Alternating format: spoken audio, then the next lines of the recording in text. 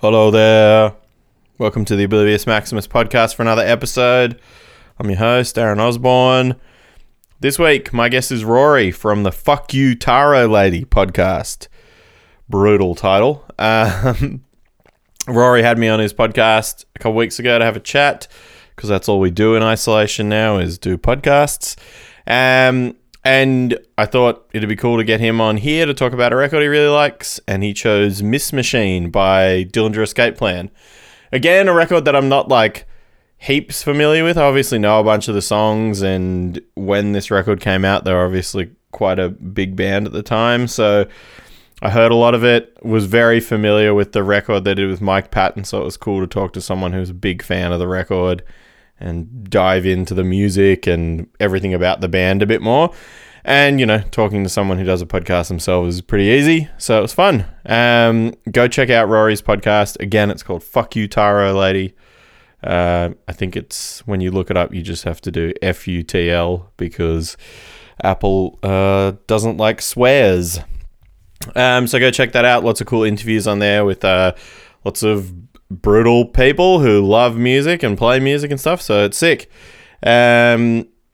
Anyway, enjoy episode 90 episodes. Fucking getting there. Only took me 5 years on the Oblivious Maximus podcast with Rory talking about Dillinger Escape Plan's Miss Machine. Fucking brutal.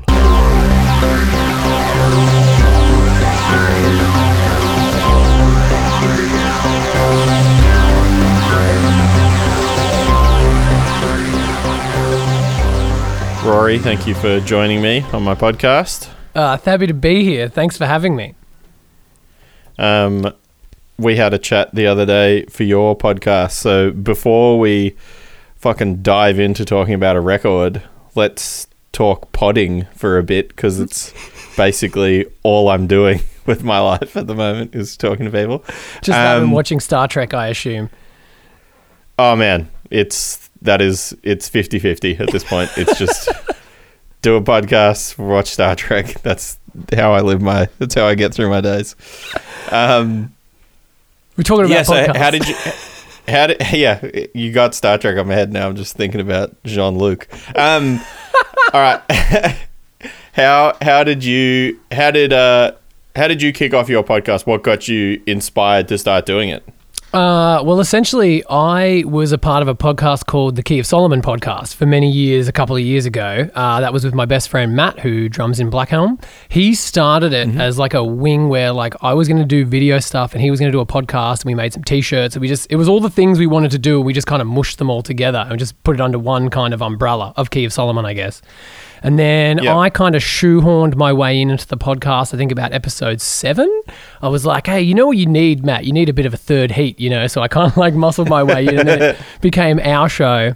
And then we did that for a couple of years, and then he just got busy with like work and playing in bands and all the things that I guess stopped you from doing your podcast when you had your hiatus. Yeah.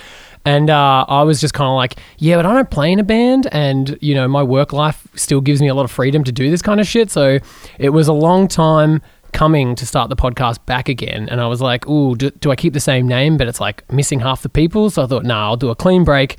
I went and saw a tarot lady, and she told me I should be doing something more valuable with my life, and a whole bunch of other reaffirming nice things that a charlatan would tell you to do when you are paying the money. And then I kind of felt after that experience, I felt a little bit had when there was she told me this thing in the kind of tarot meeting, tarot card flipping, and then it turned out it was kind of just like this really catch-all Timothy Leary quote, and it was like, oh, that bitch lied to me. And then I had this fuck you tarot lady thought in my head, and then that was a really good idea to call the show that. And that's pretty much where it came from. I made a video, it's on YouTube, but about like kind of the origins that are a little bit more, pretty much is what I just said, but it's got video, so it's more fun. But I'll have to re-edit it at some point and put it up again so people can see it, because it's a pretty good origin story, and people often ask what was with the tarot gimmick, and it actually, when they find out that it actually had to do with tarot, it was like, oh, okay, cool. Like, it's not just some dude taking a pretty good gimmick. It's very woo-woo's in right now, you know, so I thought, fuck it. You know, I didn't want to have people think that I was just capitalizing. It really did come from a place of woo-woo. Well, I mean, I didn't even think to, when we were doing your podcast, I didn't even think to ask about it. I think probably because I'd listened to them before, so I was just like, oh, yeah, this is just what he does in the show. Yep, sounds good. Like, yeah, exactly. Like, it's a good enough gimmick on the surface that you're like, oh, yeah, that's just a cool kind of idea. And I think it, to me, eliminated the need to like number the episodes. If you wanted to have other, like the same guests on again, you can do that without it being too much trouble. And it just kind of makes it feel like, I don't know, numbering podcasts is tricky because you don't want people to, I don't know, think or judge. And I think it's really difficult to get guests when you first start. When it's like, do you want to be the guest 4 on my podcast? And it's like, no one wants to fucking be guest number 4, you know? So it's like, maybe if you take that number away from people, they'll just scroll on the Instagram and assume there's enough guests that it's like, you know. There's enough content there to dive into. To dupe them with thinking that it's professional enough to come on the show. I think one of the big things I've learned while restarting this was, I mean, I guess I started doing this like 5 or 6 years ago or whatever, and I looked back over like the first posts I made of this podcast on the Instagram page for it, and I was like, man, 6 years ago we were just posting whatever bullshit pictures we wanted on the internet, like.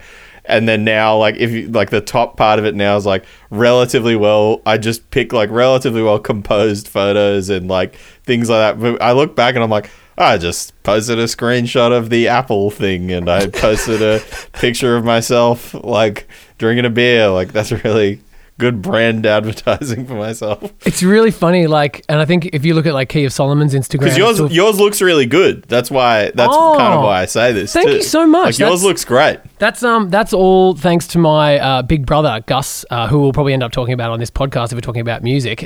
He is a graphic designer, and I work for him part time, and he does all the design work. So I gave him a big mood board of like, the mood board's mental. It has like, it goes from like Crowley to like kind of perturbator, like Neo Tokyo kind of synthwavy imagery. It's like on a spectrum, and I kind of spectrumed it out, and then like kind of like, you know, like tarot reading signs, like neon signs you would see in like a weird kind of Bourbon Street if it was for like woo-woo people. That kind of vibe. And it was all in there. And I just said, kind of mush all that together and give me something. And then he gave me a template to use. All the Instagram stuff is all in this beautiful template that I just like drop in the names each time. And so for your one, exactly, like, you know, it's just like, okay, I grab these kind of images and I'll grab this, and these kind of colors suit the feel, and then it all just kind of works together. And he's made the template so good that I can't really fuck it up. It's just like, sweet, it's always going to look good. And then hopefully if he ever calls me and says, hey, what'd you do that last one? I'm like, fuck, okay, you know. So it's like, it's a good way to keep me reined in. Yeah. Well, I mean, I think the other thing too is like, I think something that I never thought about that's definitely become more prevalent over the years of doing this is like, that obviously being that this is I feel like the easiest part about doing this podcast is recording the conversation. Like that's the part. I mean, this is a piece of piss for me. Like, I can talk to anyone. I can talk to anyone about anything basically, but I can talk to anyone about music for a long time. So, but like the you know, the internet part of it is where it's like, all right, I better post a thing. I gotta do this, and then like, I mean, I think maybe I said it when I was talking to you, but like the biggest problem for me always initially was like organizing guests. Like, that became such an arduous task, and then I was like, why have I done this to myself? I should have just done it by myself. Like, oh man, and like I might be putting words in Matt's mouth, but I think that's one of the big reasons why Key of Solomon kind of fell apart, was because between like band practice and nights of work and gigs on the weekend, there's only pretty much like Tuesday nights is when we basically record a lot of the episodes, and then like you have someone booked in all week for the next Tuesday. It's like, yeah, we call for Tuesday, right? And like, yep, cool, and then like Tuesday day they're like, oh sorry bro, I gotta bail, and it's like, oh for fuck's sake. So it was just like, that's your only night, and then you lose your window for that week. You got to do it again the next week, and it's just like, you know. And again, like, it's probably because they were guest number 6 on the show or something. They're like, I'm not fucking coming on this show. I don't give a fuck. Get to 50, and then we'll see how we go. So, yeah, that was definitely, and I agree with you. It's organising the guests. You've been fantastic being a podcaster, being like, what time are we on for? We're going to do this, blah, blah, blah. Like, just solid communication. Like, if this was a Facebook marketplace sale, it'd be like 5 stars, excommunication, you know. on time. I'm glad I got a good rating. As promised. So I think, you're right. It's the recording, it's easy. It's like the editing it and then like putting, like the intro music in and recording the intro. Like, dude, the amount of times I re-record my like post rambles, it's just like, it's always like the 7th one when you hear it on the podcast, because I'm just like, nah, fuck, start again. And then just keep tripping over words and dumb shit. Because I've been doing these at a relatively high volume, I keep forgetting which one is which, and then I'll record like 3 in a week, and I'll do the intros like right after I finish them, and then on the like one of the ones I've just finished doing, I recorded the whole intro, put it together, mastered it, everything ready to go, and then I like looked at all the numbers and I was like, motherfucker, I said the same number as the one before it, so I had to go and like pull the intro out, re-record the whole intro. I felt like, because I said like 86 or something twice, and I felt like just saying 87 and just putting 87 over top of every time I said 86. I did that the other day. So like episode 18 of my show with Aaron from Total Unicorn, I said in the car, like when we were recording it, I said the wrong number. So I just like went back to my car the next day with the recorder and just said, welcome to Fuck You Terribly episode number 19. And then I just dropped that in over the top of the whole thing, because I was like, I'm not going to fuck up the numbering on my podcast is already fucked as it is, because like it's all one off, because number 1, the episode is actually number 2. So now if you look on Apple Podcasts, classic. It's shit. So I'm just like, for fuck's sake. Anyway, we can ramble about the ins and outs of the, just the minutia of podcasting. Third world problems of being a podcaster. But we probably should talk about this record, because people are probably going to be like, I don't give a fuck about this guy. Thanks for keeping me on track here. We were spiraling. All right, so you chose Miss Machine by Dillinger. Yep. Why this record? Why did you choose this record? Well, so I recently just did, that top 20 albums that everyone's doing at the moment, and I feel like that's giving, you and your listeners and the guests you've had on to talk about their records like a good chance to think about what they really kind of dig on, or what really kind of means something to them. And I had Ironworks, the album after this, in my top 20, mainly because it's more produced and it's more, I don't know, it's just, I think to me that's kind of what Dillinger sounds like. This album is their second one, but it's the first one with Greg, their vocalist, that we all now know and love from, other things. Killer Be Killed, Spila Copa. He's got his own thing now, just called Greg Puciato, I think. And he's lovable and great. And I think that's kind of what people assume when they think Dillinger. They think Ben swinging a guitar around wildly, very violently, and they think of Greg climbing on someone in the crowd. So I wanted to pick this one because I think it's an interesting point for them, because it feels like the beginning of what we now know as Dillinger, and the artwork is kind of fucking crazy, and it's actually Mel's got it on vinyl here, so I've actually got it if we need to look at anything, because I've noticed it in some of your other episodes. People will be like, oh yeah, which one's the song with the thing? And it's like, oh yeah, shit, like if I had it in front of me, at least I'll be able to like quickly reference it as quick as possible and keep the show rolling without people like screaming into their car stereos, telling you what it is to no one. Yeah, exactly. Don't you know, Rory? It's like, yeah, no, sorry, whoops. So I picked that one just because, I guess it was my first real kind of, what's the word? My first exposure to Dillinger Escape Plan. I probably wouldn't have heard Calculating Infinity or like the EPs before this. This would have been the first thing that I kind of got my ears on, and kind of hasn't really let go of since, like it's something that is just always with me, and I listen to it quite a bit. And I always kind of find new things about it that I enjoy, or maybe things I found a little bit weird, like we'll talk about in this podcast. But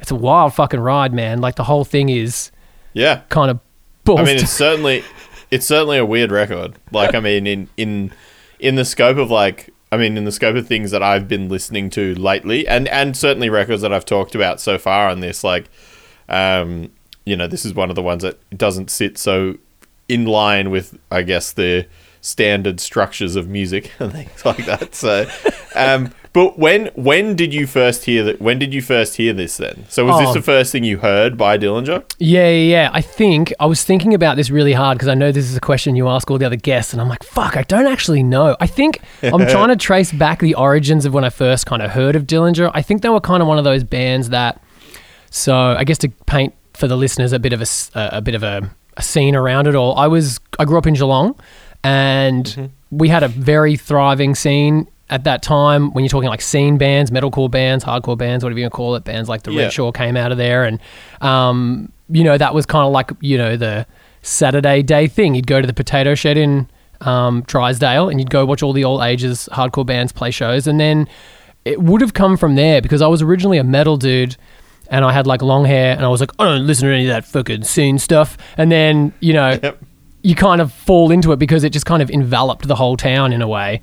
Absolutely. It captured the youth most specifically. Like, I think the metal scene that was in Geelong at the time was like old dudes with beards with their arms folded at the back of shows, and then all the youth were making this kind of music. And I think I kind of got sucked in that way. And then, bands like The Abandonment, when they played down in Geelong, kind of like shook me for... it shook me out of whatever I thought I knew about this whole scene. And then you're like, oh, whoa, it's like, it could be brutal and technical and precise, but insane and kind of aggressive.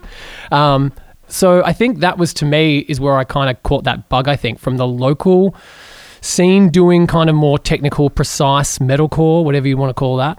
And then I'm sure one of those dudes would have had like a Dillinger shirt on, either on stage or like in that scene, like, when bands only from like dudes wearing the merch. Oh, yeah, absolutely. That's how I've learnt of every band that I love, is from someone wearing a shirt. So I'm sure I would have seen like a Dillinger shirt, and it probably would have been a cool person, so I would have been like, oh, yeah, cool, keep that on the radar. But I remember at the time how I was listening to all of my music. So this would have been about like year 11 at school. So I would have been like, what year would that have been? Like 2004, 2005. So like I was listening to music on my PSP at the time. That was my music device of choice, just because I don't know how to justify that. You had it on you. Yeah, I had it on me at school. You could watch movies on it. You could play music on it. You could play games on it. It was a one-stop shop. So I have a distinct memory of Dillinger being on that PSP and like listening to it then. And I remembered like it was just noise. It was like, when people always talk about like heavy metal and it's like, oh, it's just fucking noise or screaming, whatever. That was the first time then I couldn't justify it to myself. I was like, this is just fucking nonsense. Like, and it tricks you into keep listening. Like, I don't know what it is about that, but it's like, you just want to keep, you want to go back. It's almost like you hear it and you're like, oh no, and you turn it off, but then it kind of swims around in your brain and you're like, I kind of need to give another go. And that definitely happened with Dillinger because I can't really remember anyone like handing it to me. When you remember like some of those key bands that you love, it's like a friend burnt you a CD or gave you a tape or whatever. I can't remember who kind of shone the Dillinger light. But but I just remember being like completely kind of enthralled with it. First scared by, I guess, like Cradle of Filth was another similar one when I was probably in about like grade 6, year 7, where you're like, it's too brutal, it's too much. And then you kind of slowly, it's like the bath being too hot, and then eventually you're like, no, this is cool, I can wade into this. And it was very similar with Next Dillinger. thing you know, you got a Jesus is a cunt shirt on, and you're all in. Matt actually sent me a link on Depop the other day to someone selling one of those Jesus is a cunt shirts, but they'd put a nice emoji over the word so you couldn't read it, but it was like, bought it, never really worn it, wasn't game enough, selling it for $70. And I was like, yeah, true that. Like, who actually would have the balls to wear that?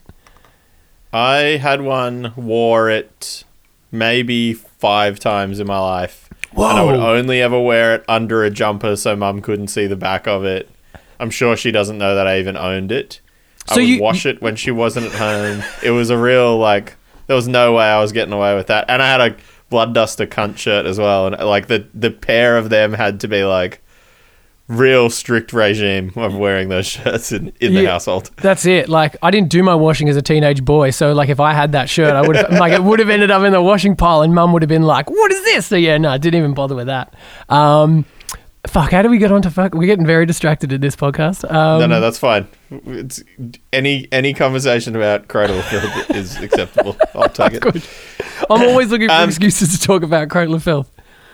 I was thinking about this as well because, I mean, this certainly wasn't the first thing I heard by Dillinger. I mean, because I guess when I heard them because of the EP with Mike Patton. And it was like during high school when my friends and I were all going through, the motions of really deeply getting into Faith No More, and then every other thing that he did. Like, I mean, we all liked Mr. Bungle a lot, and like I really loved all the Phantomers stuff because I like the Melvins as well, and so just getting into all that, and then I think someone in school was like, you know, one of those friends was like, oh, you got to hear this thing too. It's like a metalcore band that he sings for, and I like couldn't believe that he did that. And then I really liked that. I mean, I think, you know, probably more particularly because I really like him as a singer. But then listening to this, I mean, I feel like this record has like, I mean, I don't know, I could be wrong, but like so much of the singing and so much of like the chorus arrangement and stuff on this record sounds like it was written for Mike Patton. Like it sounds like it was, or at least that dude Greg was still like, they were taking heavily from the thing they'd just done before it or whatever. Completely. I agree with you. I think that, whether or not it was planned or whether or not Greg was just like, fuck it, I'll just sound like Mike Patton because that was sweet. Yeah. And then kind of that slowly evolved. And I think that's probably what makes Ironworks and then kind of like, you know, the later albums kind of post that a little bit more Dillinger-y because this just feels like you're exactly right. He's just ripping off Mike Patton. Yeah, I mean, it's not bad though. Like, I think it's good. I mean, I think like that song Setting Fire to Sleeping Giants, it's like, I mean, it sounds like Mike Patton to me. Like I actually stopped for a minute and I was like, is that him? I don't know. Like but it's good. And I mean, I think the other thing too is, I mean, obviously a really smart move for a band like this, because I mean, Mike Patton's obviously a great singer, but as well, you know, he by this point in his career had, you know, been quite prolific already with obviously all the Faith No More stuff, and you know, and then in the more metal scene with things like your Mr. Bungles and Phantomers and Tomahawk and stuff like that. Like it really, it's, you know, that would have been a really big thing at the time. But like, I mean, it definitely, I think the thing that I like about this record is while it is obviously, you know, quite chaotic and there's, you know, it's got that, you know, math metal-y type technicality to it. Most of the songs have like quite hooky choruses and have quite palatable, you know, overarching like musical parts as well as the hyper technical stuff, you know? Yeah. And I think that's like, I never really, like, I'm a huge Dillinger fan, self-professed, and I still don't go back to Calculating Infinity if at all. And then like when they play live, they might do like 43% Burnt or something, and I just kind of be like, oh yeah, this is that song, because it's like, it does just feel like you were talking about before, that metally, mathcore, whatever you want to call it. Like that's what that sounds like to me, Calculating Infinity. It's just like dudes trying to show off how they can completely fuck with music, and this does have it is way catchy. It does have heaps of hooks, and it's just like, oh yeah, like it's actually listenable between the bits of insanity, and I think that's kind of like a fun. Whereas like Calculating Infinity is just all insanity, and it's like I can't really wrap my head around this, except unless I was like a guitar nerd, which I'm not. Well, and I mean, I don't know, and again, like I don't know if that's where it comes from, but I'm sure it helped doing a recording with someone who comes from like, you know, a platinum record selling relative like pop rock band at points, you know, like, I mean, I'm sure it helped them having someone like that go like, you can, and again, I'm sort of like every time I've done this podcast, I'm professing my assumptions upon a band. So, I mean, if anyone from the Dillinger Escape Plan ever listens to this and wants to correct me on it, they're more than welcome to, but the likelihood of that happening is relatively slim. Unless you say something really inflammatory, and then like they'll have to come after you.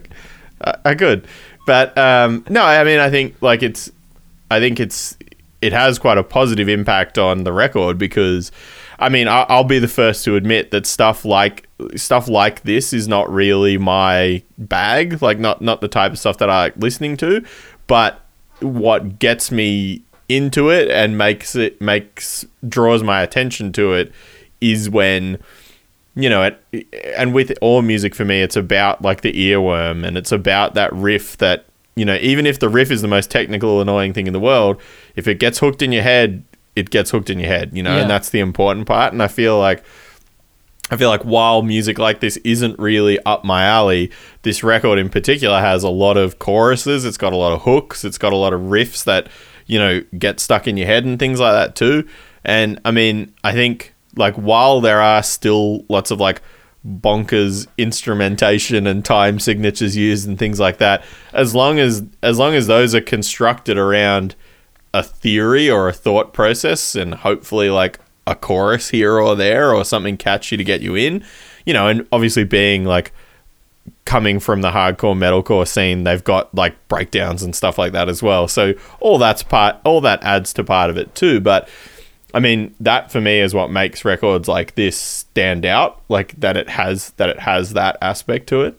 And I think that if it wasn't there, it wouldn't have grabbed me the same way it did, because like if it was just Calculating Infinity 2 and I ended up hearing that, it probably would have just been like, oh yeah, this is just noise, and it never would have like hooked in, like you said, and make you think a little bit more about it. I think for me, it felt like I wouldn't go to specific songs. Like I'm a song guy. Like if, you know, there's a song I like on an album, Sure. I might go straight to it. And then you find the songs around the album that you like because it's like the second song after the song you like. So you just don't turn off the, you know, the thing. Whereas with this, it's like I never jump straight to a song in Dillinger. You got to kind of start from like Panasonic Youth and then all the way through, because it's like, I don't know, maybe once you get used to it and you kind of figure out where the songs start and end, that's probably when you can start to figure out which ones you like. But for me, and I think post Miss Machine and all the other Dillinger records that came out after that, it was always really exciting to just put it on from the first time and just try and figure out, like, there's nothing. It's like, you know, when people say, oh, I wish I'd never read Harry Potter, or I could forget it so I could read it again for the first time. Like, that's kind of how I feel about Dillinger. Like, I wish I could just put on a Dillinger record for the first time and have it just blow my mind and not know where the songs start and end and not know where it's going to go. And then, you know, because eventually once you start building up, knowing where it all is, it's like it almost kind of loses the magic a little bit once you can like remember the time signatures, you know? Yeah. Well, I mean, I think the other thing too that I mean has been really a common thread through recording this version of the podcast, at least, is that people are generally speaking picking, like, I think when I first started, the concept was pick your favorite record or pick a record that you really love. And then where that seems to have turned to is more like pick a record that you can listen to the whole way through. Like that's sort of where it's ended up. And, you know, which maybe is why it's your favorite, or maybe it's why it's something that you really like. But I mean, I think, you know, I think something, obviously playing in bands myself, I think the goal when writing a record is always like, you want people to want to listen to every song on it. You don't want people to just like the first two songs. And I mean, I know like even with the more recent stuff that I've done, it's been such a conscious thought process of like not putting the best song first, you know, and like, or if that is the best song, why is that the best song?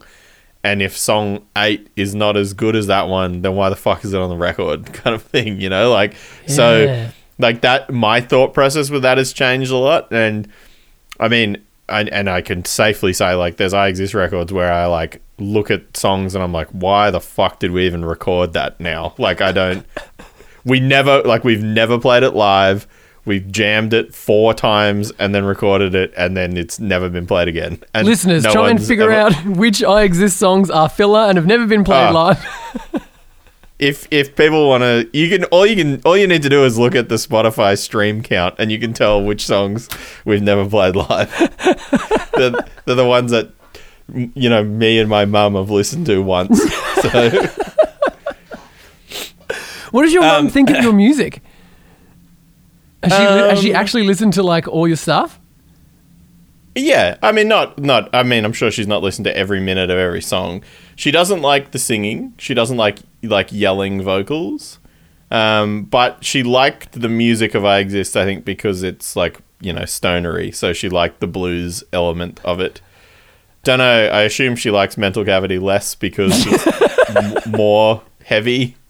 And she certainly hated the hardcore bands I was in because the recordings were terrible. So, you know. She's like, get a good producer in there, otherwise I'm not going to fucking listen to it, you know? It needs to be clean. Like good couple of days. She's a smart person. I probably should have listened to her more earlier on in my musical career. Oh, that's awesome.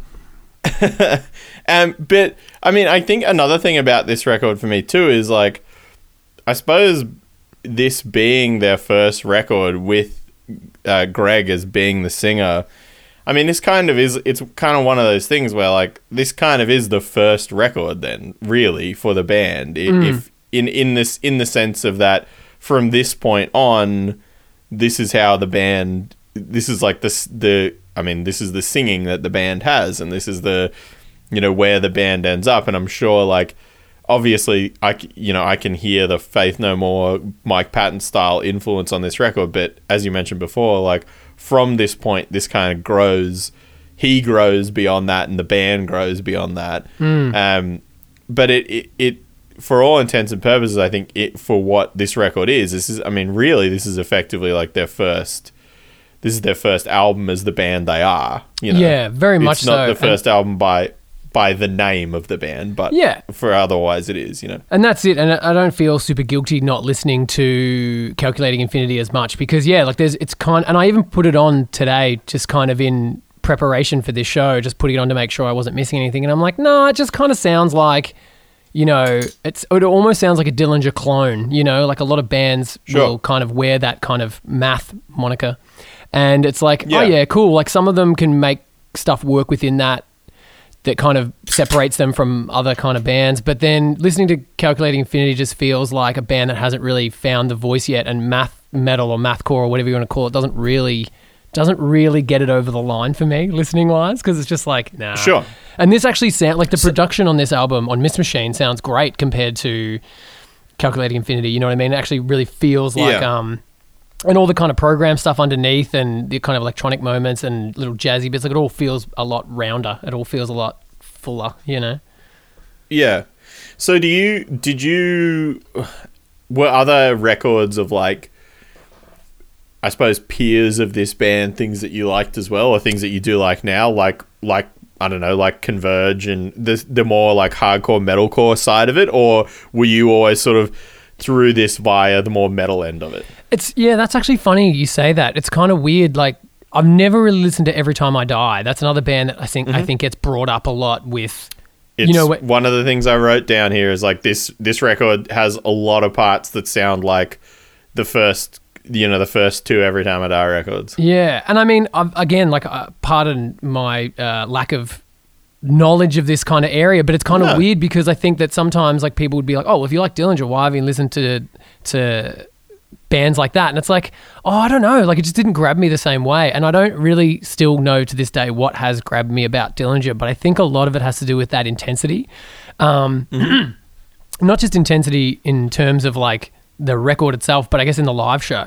Like, seeing Dillinger live is almost as big of a reason why I'm such a huge fan of them as the records themselves, because it's not just like that. It's about, like, for example, like one of the times when I saw Dillinger, I think it was, I can't remember what it was for, but it was at the Hi-Fi, I'm pretty sure, Max Watts, Melbourne. And like the moment it started, like the band had that, like they do like strobe lights before it all starts and like big kind of kicks. And then all of a sudden it just started and Greg jumped into the crowd and slapped me right in the face because I was really like close up at the barrier. So he was kind of just like, wake up, and then like jumped in and then slapped me across the face. And I was just like, whoa, what the fuck? And like, like no other band has literally slapped me across the face with their, intensity. So I think that's a big part of it for me. Yeah, just the intensity. I haven't seen a live show other than a Dillinger show that's that intense ever, Yeah. I think I don't know, I might be wrong. And again, I don't give a fuck if I am wrong because who cares? This is my podcast. But like, I feel like I saw these guys when I was really young. Like, I think maybe I saw them the first time they came to Australia. And they played in a very small venue in Canberra. Maybe it was just the first time they came to Canberra, but I was working at a music store at the time. And a bunch of the guys that worked at the music store worked at this venue that was down the road, and they used to very kindly sneak me into shows when I was underage, and then when I was of age could get into things for free because I worked with them. And I think I saw them at one of those very little shows the first time they came.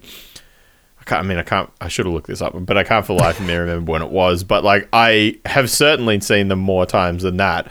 But I mean, obviously that was quite impact as well, because again, for me, I came from the same thing. Like, I came from the metal scene in Canberra, and a lot of the bands that I saw that I would later find out were hardcore bands or metalcore bands or whatever, I just thought they were metal bands but they had short hair. And tighter jeans. Yeah, exactly. I didn't know anything about that there was like a difference or a delineation at that point or whatever.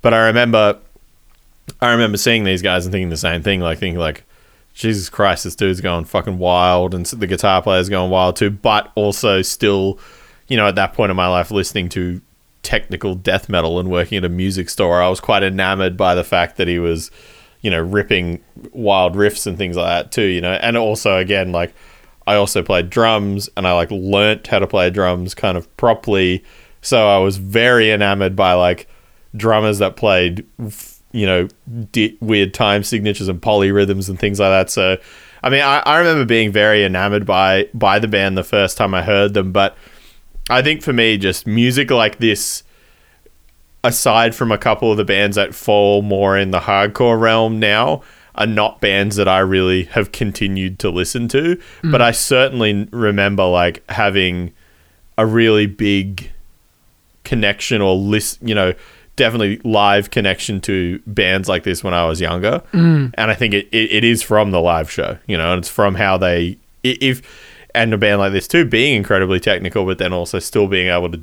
put it on, not just standing dead still and sweep picking, actually going nuts while you're doing it kind of thing. Yeah, I think that's because I'm not a musician, I don't play any instruments. When I go see live shows, I'm not usually as enamored by the guitar playing or the drumming as a musician would be. Whoa, look what he's doing. I'm just like, man, I'm just watching and I'm enjoying it. But when you're seeing something like that, that's when I can get really excited, because it's I know that other bands don't do that kind of shit. You know what I mean? They're not climbing on PAs and swinging off stuff and just being absolutely insane. So for me, it was just a real... I think it's also kind of what people assume a mosh pit's going to be when they're oh, I'm going to go down to the show and I don't want to get hurt. It's that's not going to happen. That's going to be fine. You can just stand there with your arms crossed like everyone else and you'll have a fine time. But Dillinger, it's oh no, you could get injured. Someone could swing into you, or something could fall on you. Who fucking knows? I think it becomes a bit of a Wild West for gigs, because it's who knows what the fuck's going to happen, Yeah, and I mean, I think bands like this definitely get that. I mean, and again, who knows? Could be wrong, but I think bands like this get that from, coming from the hardcore scene as well. Because I mean, I would say relatively broadly, metal in general is the folded arm man's music. And I will be the first to admit that. I mean, I got a fucking crook back, and standing up for 10 minutes is fucking annoying. So. And I've been playing guitar and drums for most of my adult life. So when I go to a show, I am definitely standing at the back with my arms crossed, as close to the bar as humanly possible. Totally safe. And I think you are right. I think growing up, going to the Camberwell Civic Centre or something when I was a kid and watching those bands play, it's if you're anywhere within the outside ring of the, the mosh slam dance pit, whatever you want to call it, there is an element of danger there, and that definitely must have spread from that, right? That kind of insanity of just oh, I went to a gig and hundreds of dudes were karate kicking everywhere and stuff, and but they didn't seem to be connecting with each other. Yeah, well, I mean, I think there's two other things with the performance aspect of that too that I always connected with, is that, I mean, I think it's one of the things that drew me into playing in hardcore bands myself was that I mean, one, I felt far more at home with those people because I felt like there was a lot less judgment and a lot less, like you talked about earlier, everyone focusing on being the most technical thing in the world or whatever. Yeah. And there was a lot more concern about it being good live, concern about, and I think from that perspective as well, I feel like that it serves so much more respect for your audience when your concern is more about, particularly your performance. It doesn't have to be your music, but your performance is concerned about how it's going to be perceived live. Because at the end of the day, and I mean, I've talked about this a million times at this point, but you don't fucking play in bands if you don't want people to pay attention to you. I mean, to me, the biggest crock in the world is when people are oh, my music's all for me. Okay, why do you fucking play shows then? Why do you put shirts out there? You want people to pay attention to you doing it.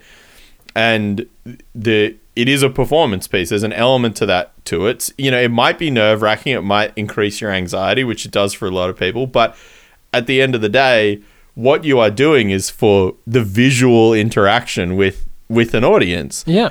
And I think for me, hardcore music like this, particularly a band like this, there's a certain level of respect, but also importance that they put on to the crowd. Like, the people that have paid money to see this, I don't want them to be fucking bored. I want them to go home and say, do this, record a podcast about how fucking cool it is when I saw that band and that guy slapped me in the face. That's something that you'll take away from it forever. And I mean, for me personally, like, with I Exist, when we got to a point where we were like, when the band started, it was kind of like, had like very serious vibes about it for some reason. And that ended very quickly because we just had so much fun playing live. And it was like, for I Exist, for me, it was like, I want people to watch us and have fun. I want people, while they're having fun, to recognize that we're having fun. And then I want them to leave at the end of the show and go, fuck, that was so funny because of this. Like, I don't care if they think about the cool riffs or if it was heavy or if we looked cool in pictures. Like, I want them to think like, and which was like kind of the whole point with our band. And at points in our band where we would do things like play a show with 4 guitar players, there was actually no musical reason for it. And if anything, it made the music harder to play live with 4 people because there was so much noise. But it was just like, you know what? Let's play with 4 people because this will be funny and people will be talking about it. And then after the show, it was like, what do you remember about the show? This. Also, I Exist play with 4 guitar players. So like, it did the job. It did the job we wanted to do. But again, a band like Dillinger, to link it together, that's like, I mean, even me not being a big fan of the band, a thing that I know about them is they're like legendary for their live performance. And they're sort of like well known for how wild they perform live. Yeah, there's been like stories that Greg like shit in a bag like on stage in like Glastonbury or something. Like not Glastonbury, but like one of those big, I'm doing a you, I'm just making shit up. But it's like he played on some big stage, he like took a shit in a bag and was just like, what the fuck? Like, the problem, I guess, with being the band that's crazy live and is always doing crazy shit is you got to keep thinking of doing crazy shit. And it's like, maybe they should do a gig where they just get to stand there and play like a normal band. But instead it's like 20 years they have to just fucking climb on people and climb on things. Like, I'm sure they're fucking way over that stuff, Well, I think that's why I went more the direction of like it being funny and us pulling funny faces and stuff rather than like shitting on stuff. It made it much easier and cleaner for me. I was going to say, when I met Greg, he was doing like an in-store signing at Eureka Rebellion. Do you remember that shop at the top of Smith Street? Yep. They did a Killer Be Killed one, so like Troy from Mastodon was there and Max Cavalera was there. Yeah, and sick. Dude from Converge. And I met him and had a quick chat with him. I'm like, oh, dude, one time when I saw you, you slapped me in the face. And he's like, oh, you all right, bro? And I'm like, yeah, no, I'm fine. I'm not here to like gripe with you about Start something. Just wanted to break the ice in a way that's better than, oh, hey, man, I love your music. It was like, no, you've slapped me. And then he goes, oh, you're that's bad. Check this out. And he like turned around and showed me like the back of his shaved head that was just like heaps of scars. And I was like, oh, what's that from? He's like, oh, Ben's guitar. And I'm like, oh, yeah, that makes perfect sense. Like, here I am complaining about a slap face and this dude's just getting like stabbed in the head by like a headstock multiple times. Well, that's fine. And you go through that. You got to bleed for your art sometimes, and I appreciate that. I would say the retort to that is like, I reckon I've hit my fair share of singers in the back of the head with my guitar. And then, but the response to that, which I feel has always been really way worse for me, has been, I always get my feet stomped on by the singers. So like, it's kind of, you crush my foot, I smash the back of your head, we're even, You need to wear some like steel cap boots on stage, OH&S. Well, and yeah, the times that it's happened to me has often been by a singer who is a tradie who's worn steel cap boots and stomped on my feet wearing Vans. So it's really fucked me up. You get no protection wearing Vans. It's like essentially playing barefoot. Yeah, it's like wearing socks. One of the notes I had on this, actually, and it's very fitting because you're wearing a Nine Inch Nails jumper, is that the song Phone Home has like starts with like a serious Nine Inch Nails vibe to it.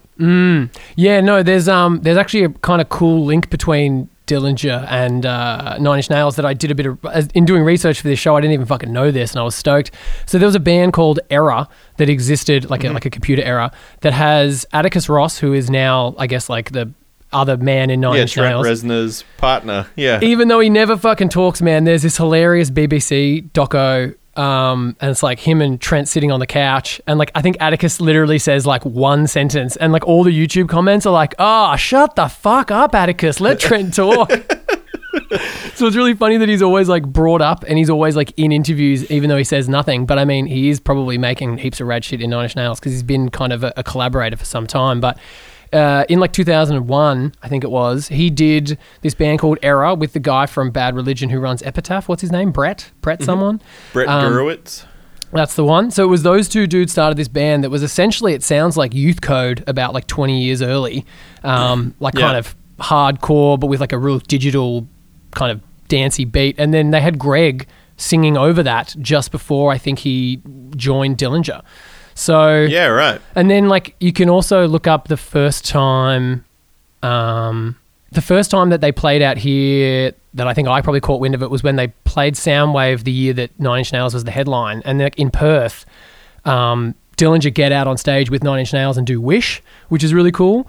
Oh yeah, sick. Also they did a plagiarism they did a plagiarism EP that had Wish on it as well. So it's like Dillinger have always probably worn that Nine Inch Nails love pretty on their sleeve pretty well. So yeah, so it is pretty weird because I think I probably you already had a guy, the dude from Harm's Way, talk about Pretty Hate Machine on your show already. So I was like, fuck, well I can't talk about Nine Inch Nails, so we better talk about Dillinger.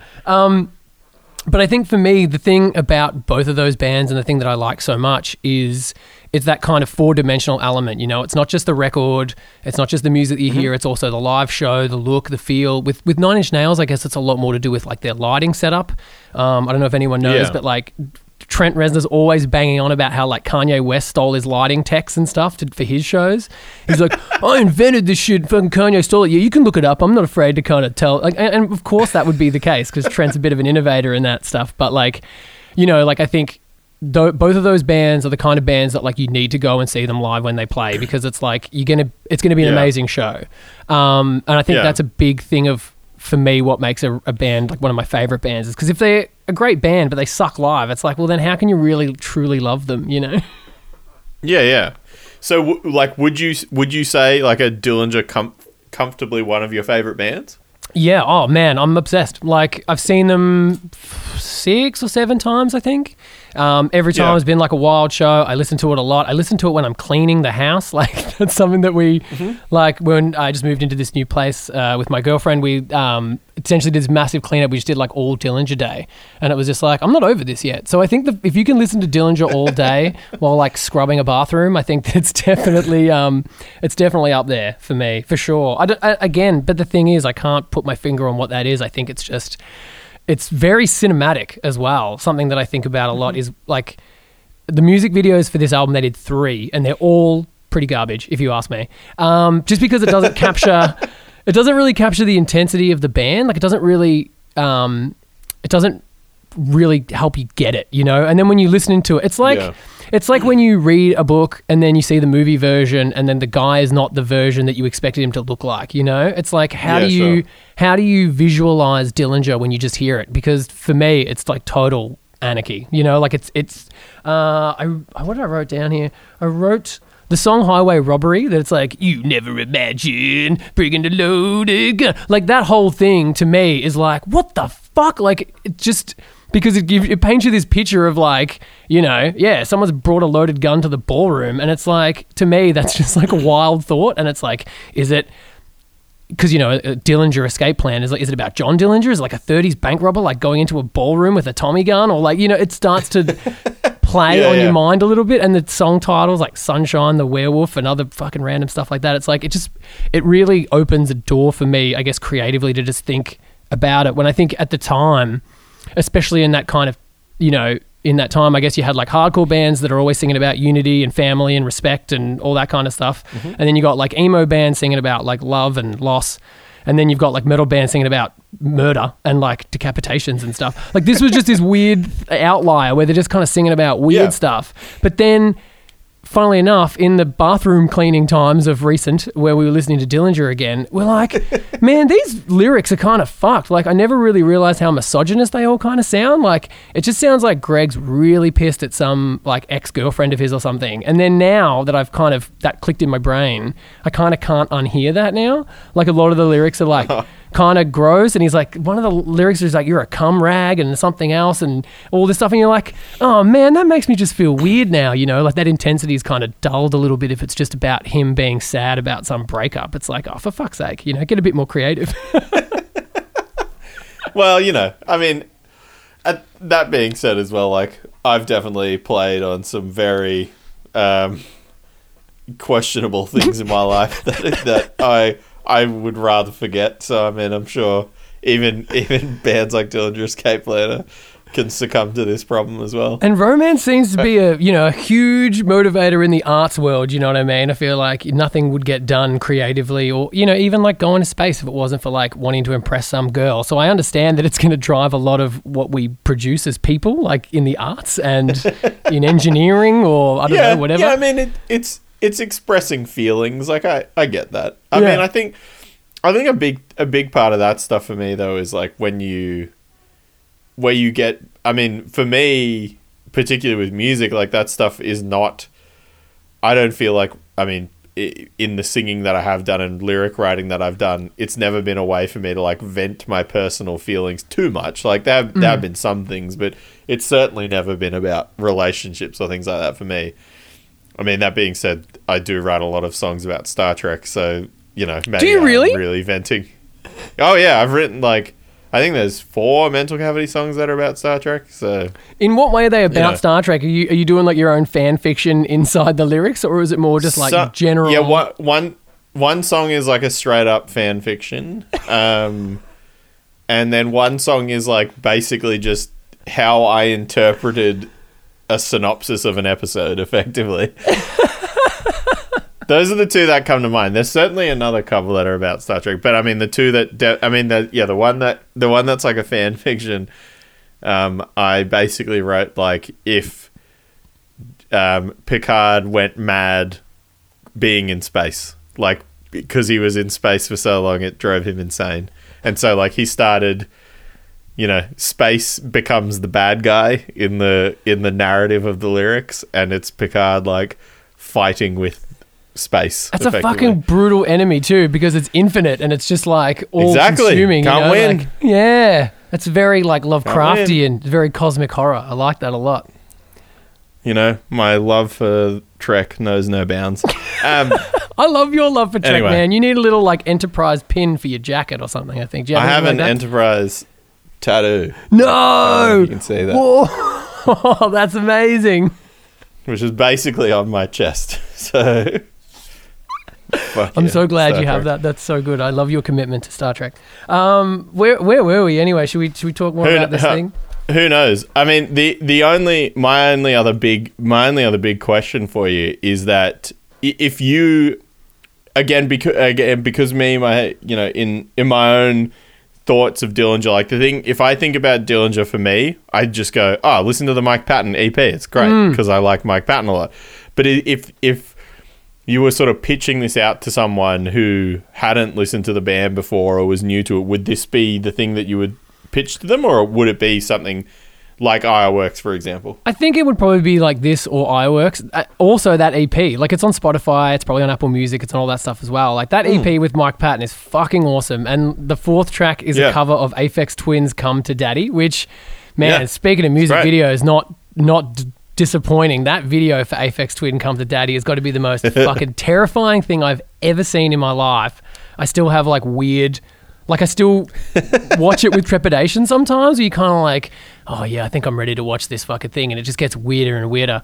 And then having Mike Patton do those vocals and get real fucking weird towards the end of that is like what a cool thing that you never thought would ever happen that happened, Like, so I think I think, yeah, probably this or iWorks. But I mean, it's tricky. Like songs like Milk Lizard on iWorks is like super catchy. It's just like a rock and roll song. It doesn't necessarily break into too much mathy nonsense. So I don't think it could scare people off. And I remember like Milk Lizard was in the soundtrack for, it was either Saints Row 2 or 3, the GTA rip-off game. Did you ever play any of those?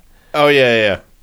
Yeah. Absolutely. Which, in my opinion, Saints Row 3 better than GTA 4. Oh no, I'm sorry, listeners, that's a controversial call, but it's like it feels way more of a spiritual successor to like San Andreas, where you can like dress your dude up and you get him buff, or you can like, you know, it just feel like I don't want to be Nico Bellic. It's so depressing, you know. It's just like, hey, sad, go bowling with cousin. It's like I want to fucking shoot people with a dildo gun, and like that's something that you can do in Saints Row, which is way more fun. And it's got Milk Lizard on the rock and roll station, so you can just like make a custom playlist and just have Milk Lizard always come on when you jump in a car. So that song reminds me a lot of driving around in Saints Row. But yeah, I think it is hard because I don't know how to tell people to give it a go, because I think with me it just kind of hooked in, and it's something that I kept going back to, even though when I first heard it I was like, what the fuck is this, you know? And I think when people listen to this, if they're that way inclined after listening to this show, they're just gonna be like, Rory, you picked a fucking stupid record, why don't you talk about something normal like Danzig or you know, like but I think it's wild. I think it's fun. That's good. I mean, I think the other thing too is like you gotta go through the things that trigger it in your mind as well. Like, I mean, often people say like, I mean, I've had a lot of people say, because I've quite unabashedly, very, you know, publicly advertise how much I love I Hate God, and people are like, what's their best record? And I was like, I can tell you their best record, but like that won't convince you that they're a great band. Like, what will convince you they're a great band is this. And like, I mean, the other thing that I remembered about Dillinger that always really stood out to me was I also deeply, deeply love pop music from, as we talked about on your podcast, like seeing Michael Jackson and like having so much in-depth, like ingrained stuff with that for me. I think a big thing for me with this too was like, they did a Justin Timberlake cover and it's fucking great. Yes. And like that to me was like a big, I remember whenever I heard that, must have been in school at some point, like that was another big thing for me as well. It was like, oh, this band is doing a cover, like a straight cover basically of a really popular pop song. And that's great. Like, I love that they did that, you know? Oh man. And like Greg is such a, like, I think he wishes he was just singing in like a 90s R&B band. Like you can hear that in his side project, Black Queen. It's like this kind of sexy, in excess kind of like, I don't know how you would describe his a vocal approach in that, but I've heard him talk in interviews before that he's into like real like 90s R&B kind of stuff. So it's like, it would make sense for them to all be like, oh, let's just do like a sexy Justin Timberlake song and like play it straight, you know? Yeah, I think that's great of them to be able to do that. I think, it is kind of an inaccessible band unless you just got to kind of dive in. I would say just jump straight into this record, like jump into Miss Machine, Panasonic Youth.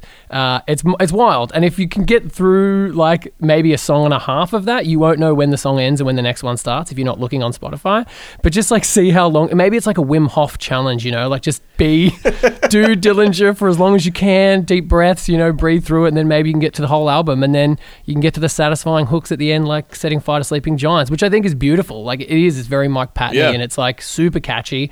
And it's, there's some real emotion. There's a real heart to that. And I think that it really cuts through the recording. You can kind of hear that. And that's what kind of definitely kind of rings true for me, is it's just like, oh yeah, there's like real stuff going on the other side of that, you know, whereas sometimes it feels quite manufactured. That's sick.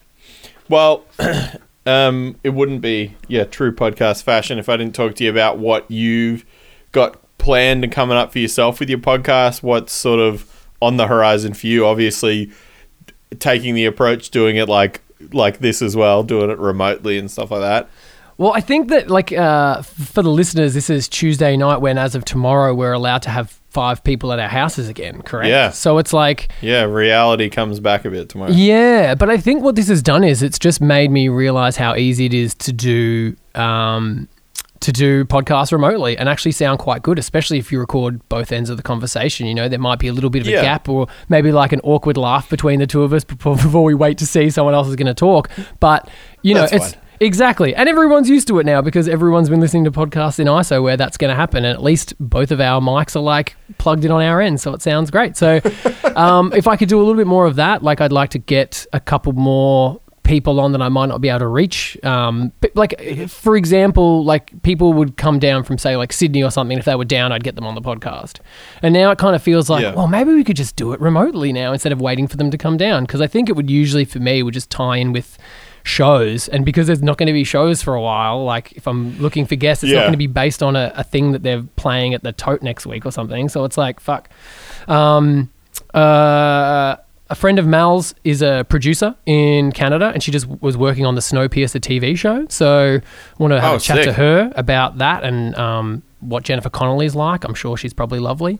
So hopefully that'll come up soon. We've talked about trying to get her a mic on her end so we can have a chat, but I don't know how I'm going to swing a tarot card all the way to Vancouver, so have to see how we go with that. You can just take photos of the whole deck and just tell her to pick at random.